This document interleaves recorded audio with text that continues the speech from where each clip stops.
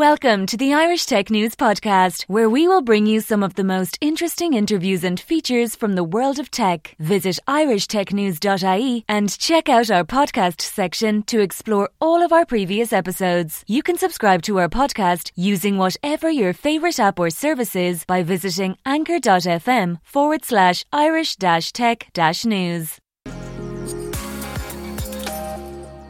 Hello, I'm your host, Efi Pilarino, and today I have the pleasure to finally connect with a digital colleague, Mike Flache. Let me welcome you, Mike. Thank you for taking the time to join us. Thank you, Efi. It's a pleasure to be here today on your show. Yeah, we are friends on Twitter and on LinkedIn, and today we connect. I'm very excited.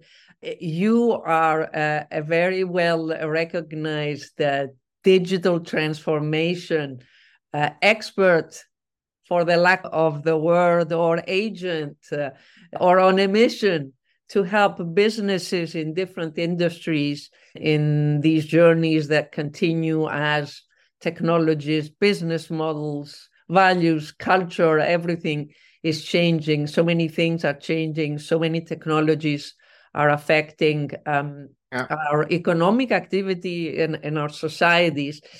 I think it's important to say that you are based in Germany, which we all know is a top industrial country.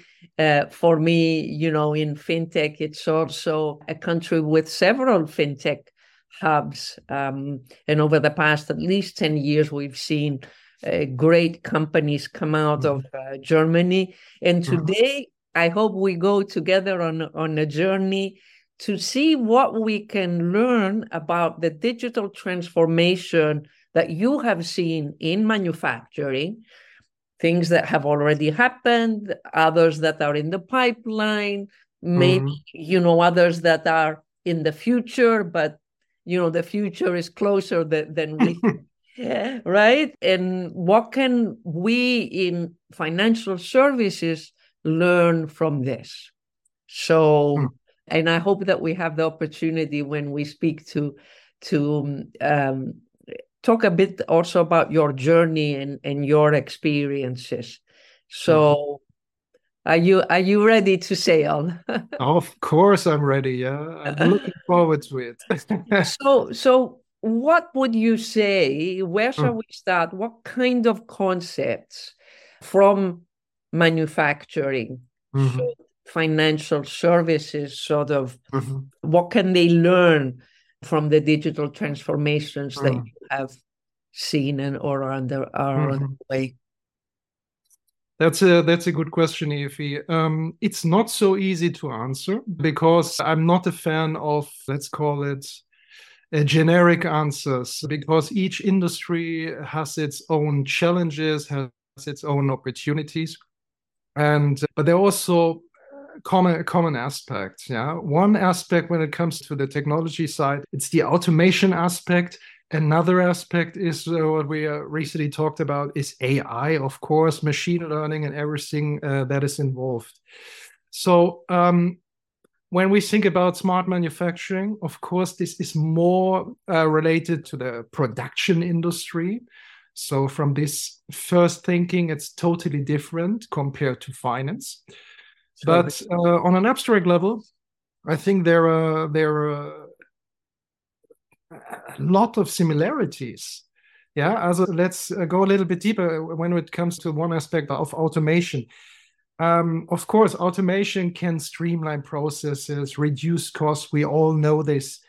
But what I most love is that automation also improves the accuracy. This means, think about when we go a step further to AI or to machine learning and everything that comes in the future that is based on AI. We need accurate data. We need complete data. And automation can help to improve this accuracy. And this means, on one hand, let's keep it simple for data entry. So employees do not need the data themselves anymore.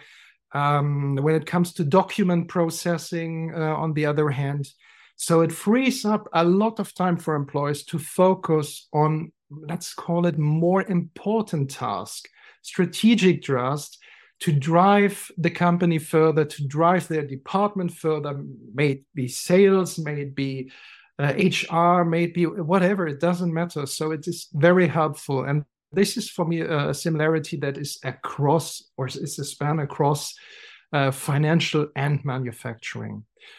And I already mentioned it, data analytics and AI. Of course, in these days, it's a hot topic. Sometimes it's a little bit too much when it comes to buzzwords. I'm sorry, I don't like this. Talking about AI here, AI there is too much for me. So bring it down to earth. As if it's a newborn, and it's been around so many years. And I mean, financial services have been using machine learning and AI for long, but of course now we are all excited with Gen AI and all that stuff, and we're using these umbrella terms for everything, right? Yeah, absolutely. Yeah, this is a good key term that you use, umbrella topic.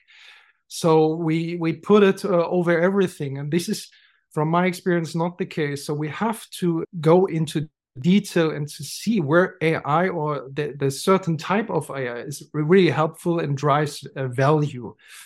And again, let's transfer from the manufacturing industry to financial. On an abstract level, it's easy. AI helps us in manufacturing to operate or to make this, this decision-making process in real time, based on real-time operations. And this is what we can transfer as well, from my opinion, to the financial sector. And this helps then, of course, not only to streamline processes, but to predict the market in a better way, to gain insights into the market, into customer behavior, analyzing patterns regarding fraud detection and so on. So, and this is what I see when it comes to an abstract topic. You said fraud or fault? Sorry? You said fraud or fault detection? Because fraud. It's not easy to spell, yeah. Yeah. But no, I mean because fault detection is quality control in manufacturing, and in financial services, it's, I guess, part of it is fraud, but it could also be fault. I mean fraud detection, but I'm sure you are the real expert in this area. So maybe give me your opinion when it comes to the fraud detection, for example. Quality control in manufacturing, and I'm not an expert, obviously is something that's been, to be improved through processes and all these new technologies, be it automation, be it sensors. They're trying to improve that. So the analogy here is, how can a financial services provider obtain data that is helpful to their customer, that at the end of the day, when you go to a financial service provider, it's a means to an end. You go for a loan, or you go for a payment, right? You're buying something. You go for loan for credit. Why? Are you buying a house? Are you buying a car? Are you building a business? So how can that provider help with data much before you end up going to the checkout counter to do that sort of a transaction? So that's the analogy. How can we put sensors? How can we get that data through open banking or partnerships, or the right way to get that data, right? And alternative data sources have been around a lot in analyzing companies, right? You get satellite images and different types of alternative data that helps financial institutions do their job, be it the job of rating a company, evaluating it as an investment, looking at it from a credit worthiness point of view.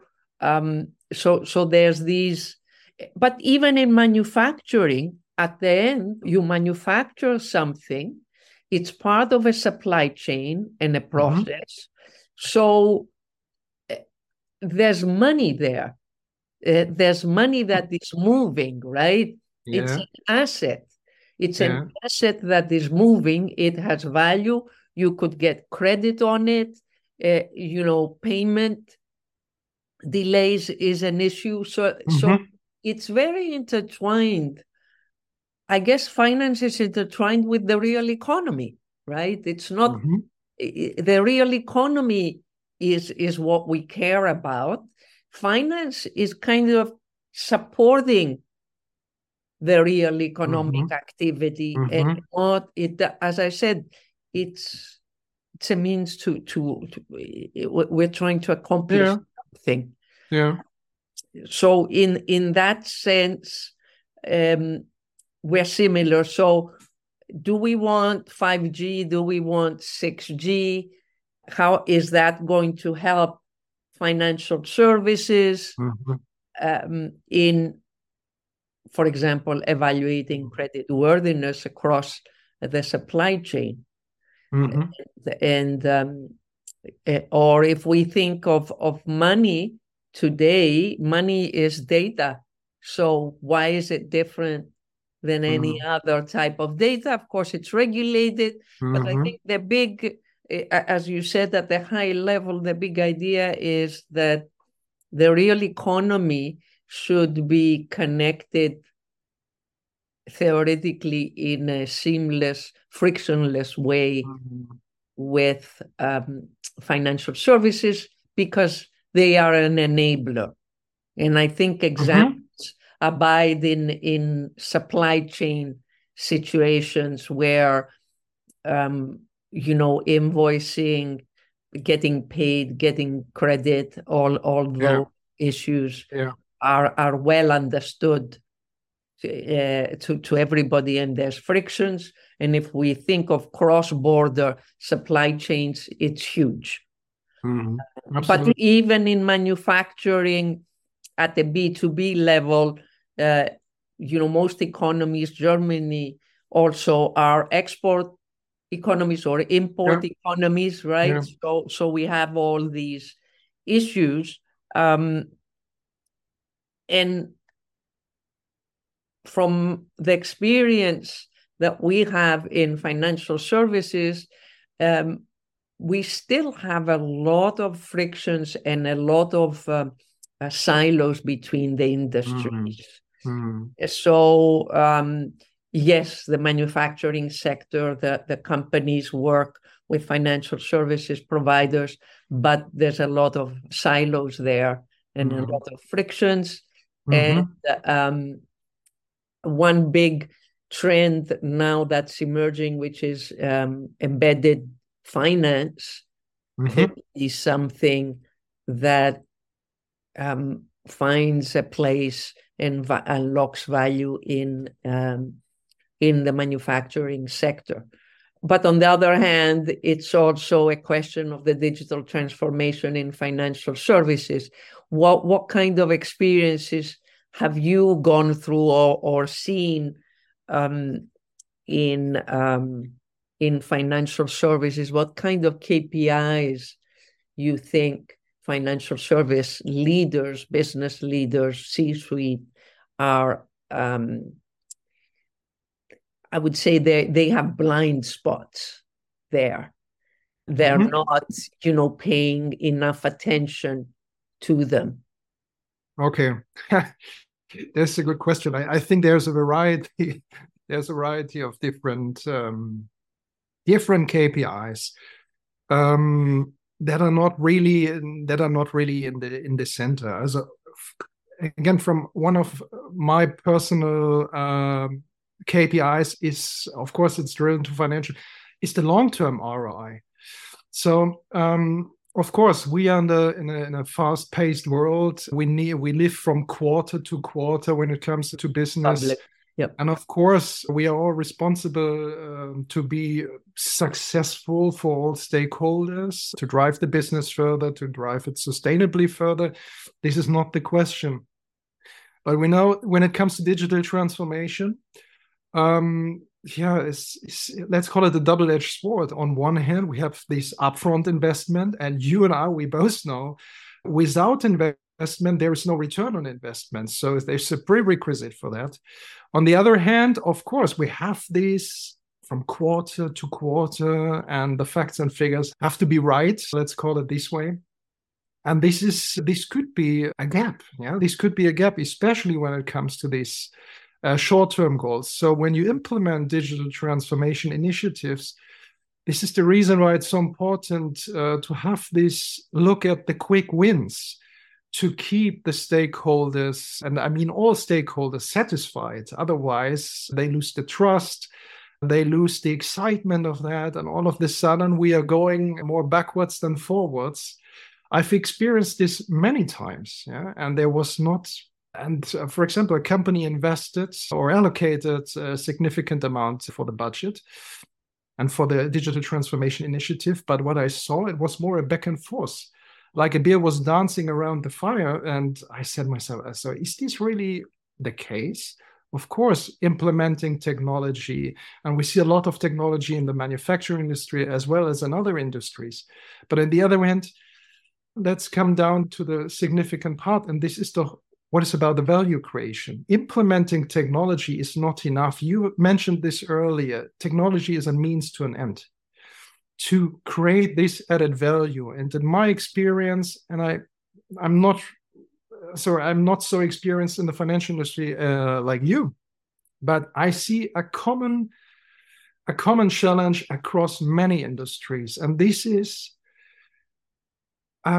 clearly asking, where is the added value? How can we create the added value through digital transformation or through technology or through innovation related to processes or even new business models? This question sounds so simple, but my experience is it is not clearly enough asked by the management in many cases.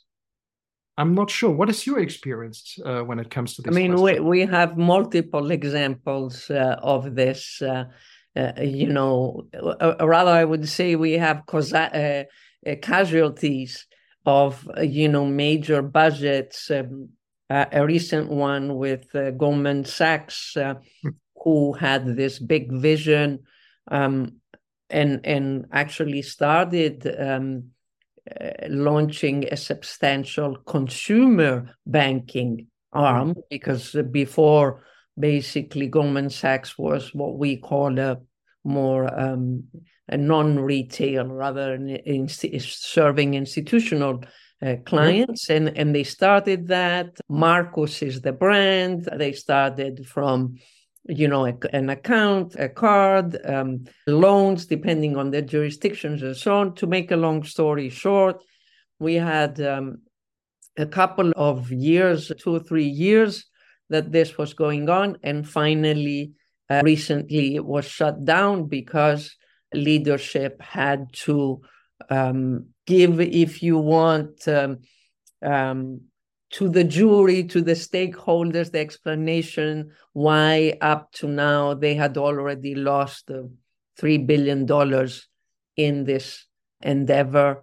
So the return on investment was not there yet, right? Mm-hmm. And I say that because we all know so many examples of big tech businesses like Amazon that was publicly traded, unprofitable for many, many years. And, it's a question of leadership, of commitment. And this is, and the example I gave you is a case of a well-established, publicly traded financial services company taking a leap to launch a new kind of business vertical that they were not in, right? But there's many other examples. There's many other examples. I think of them of the initiatives that have gone to the graveyard. Right? And I mean, we all know that many startups fail, and that's reasonable and so on. But if we look, I don't think anybody has a list, but there are, there's a lot of them, of those that are especially from incumbents, launching big initiatives and then closing them down because they don't work for several reasons. Very often it's cultural integrations, cultural, clashes within the company. And quite frankly, they're not measuring the same KPIs as the startups, right? Or the innovators that have scaled. But now we are in a phase where, we don't have the abundant VC funding and the fat valuations. So it's very difficult, even for the grown-up fintechs, to, if you want, maintain their business if they're not showing some road to profitability. So growth and KPIs and, that are typical in the innovation sector don't cut it. That is for sure. So we are in that era. And I don't want to paint a disappointing picture, but that is the situation. But we continue to innovate maybe more at the early stage because it's easier, it's cheaper to do that. And then that also pushes everybody to transform, to continue the transformation. So, and this transformation might be slower now. I don't know. What is your This is a good point. On one hand, a question came to my mind is after or while you were explaining that, isn't that good or bad? And I said to myself, okay, slowing down doesn't mean that is bad, or speeding up doesn't mean it's good, or vice versa.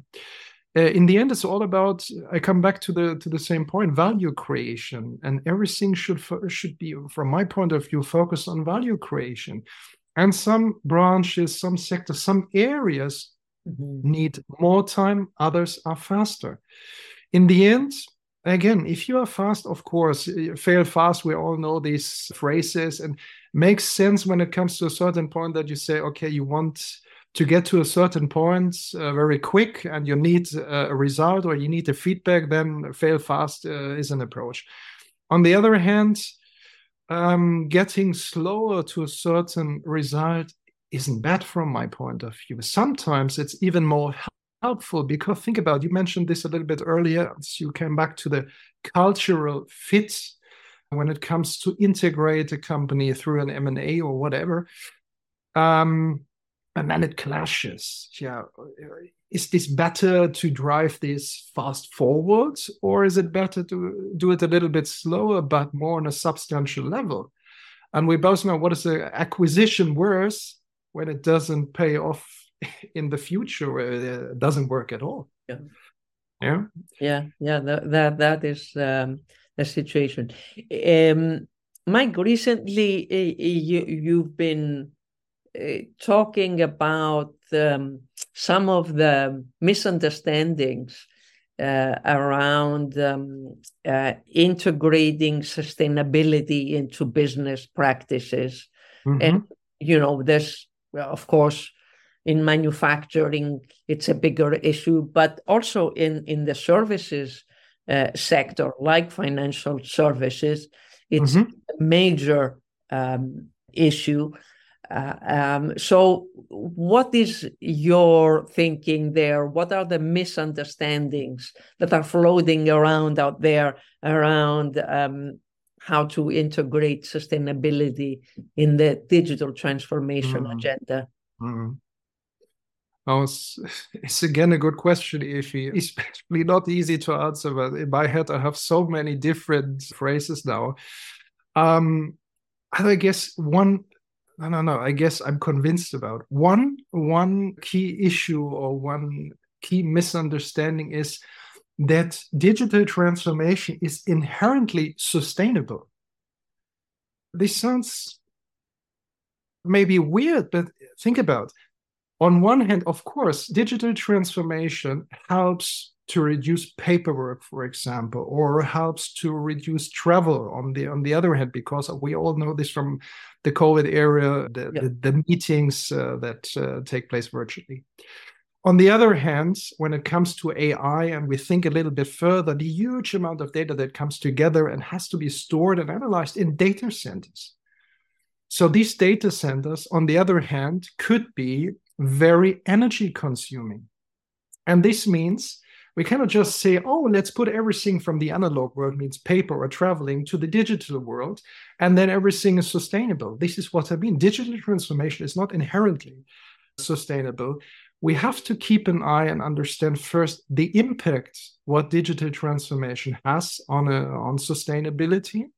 Means, for example, data centers and energy consumption, and then how we can balance this so that we really drive the things further into, to consider all the facts of the environment, the business itself, and the people.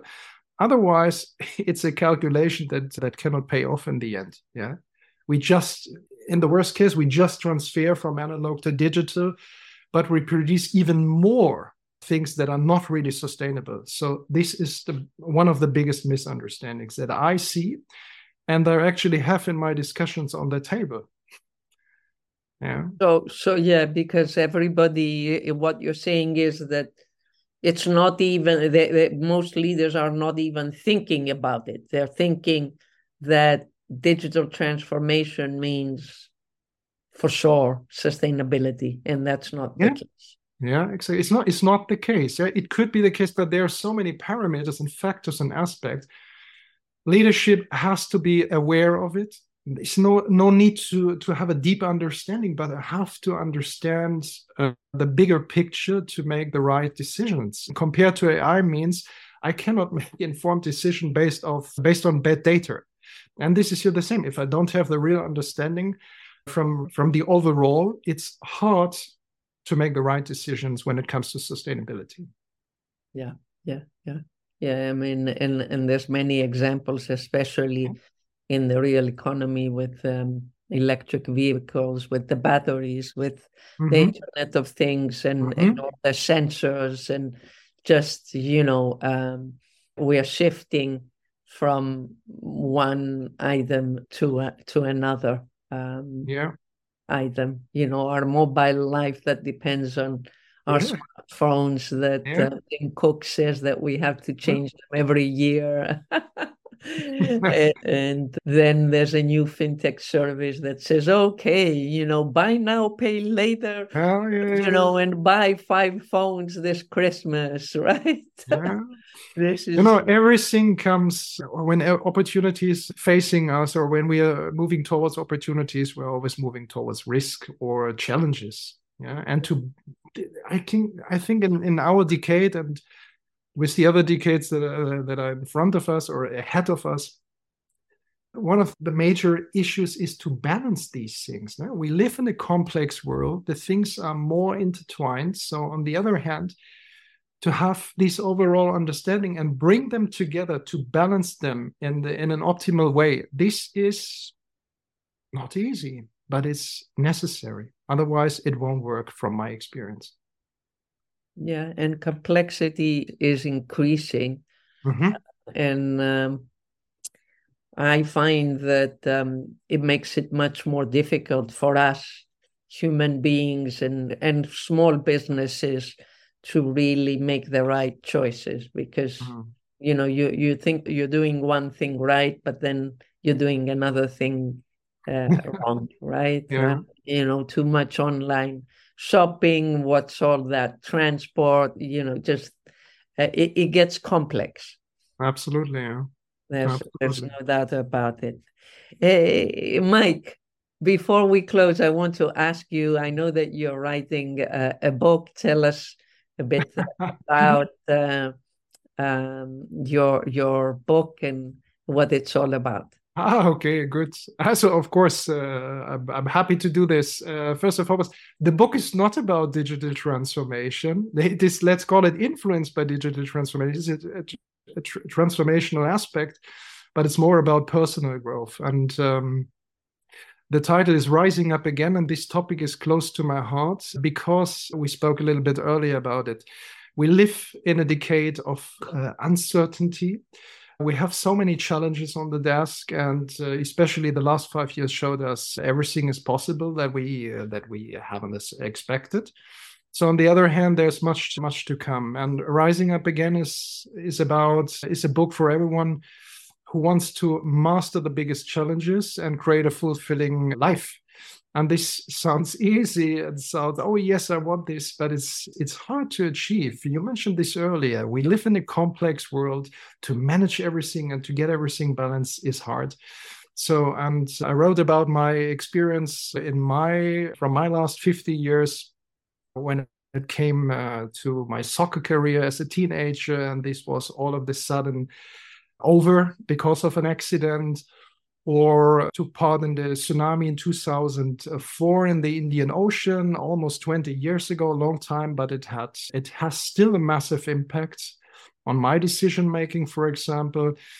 And to overcome these experiences, these impacts in life, and how to make the most out of it in a positive way to create businesses, to create a fulfilling life, or even on the private side. This is what the book is all about, and just sharing my personal experience. I'm not a guru. I'm not a psychologist. I'm just sharing what I've experienced, and that's it. Yeah, but Mike, this is extremely valuable and interesting. I was at the Cyprus FinTech Summit I think it was September 1st, and there was a panel towards the end of the summit around mental health for entrepreneurs. Okay. And it was just an amazing panel, and it resonated with everybody. And most of us in the audience, we were agreeing and sort of unanimously saying that this type of panel needs to move to the center of the conference, not on the edges of the conference. Okay.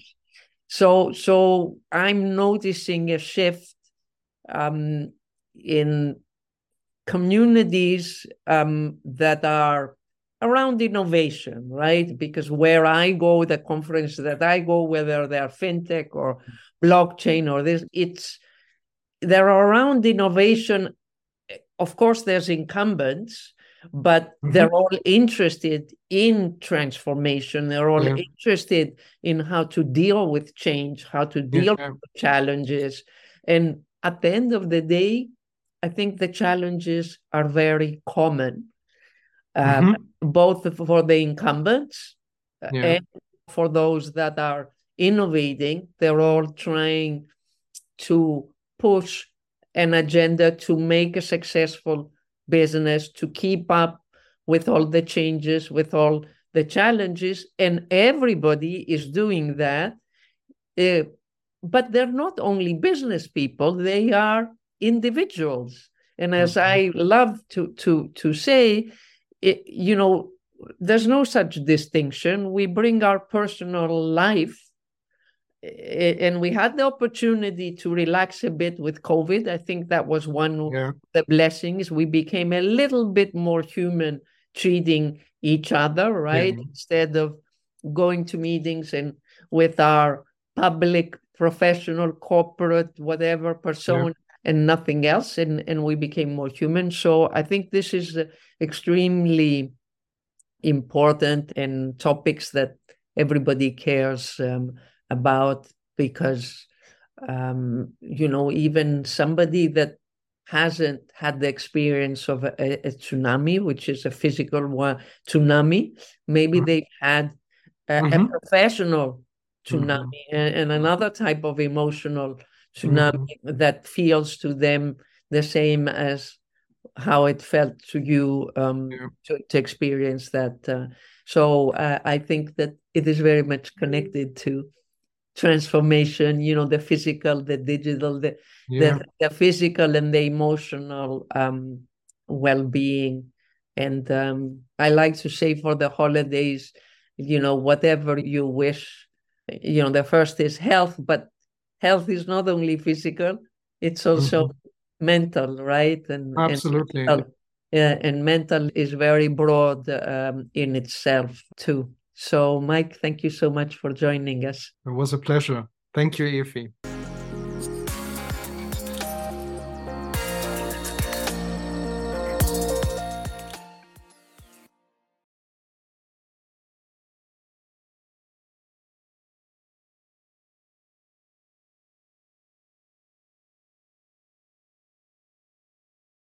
Thank you for listening to the latest Irish Tech News podcast. Check back every day for the latest episode. You can follow us on Twitter @Irish_Tech News, on Facebook, facebook.com/Irish Tech News, on LinkedIn, linkedin.com/Irish-Tech-News, on Instagram, instagram.com/IrishTechNews.ie, and on TikTok, tiktok.com/@Irish Tech News.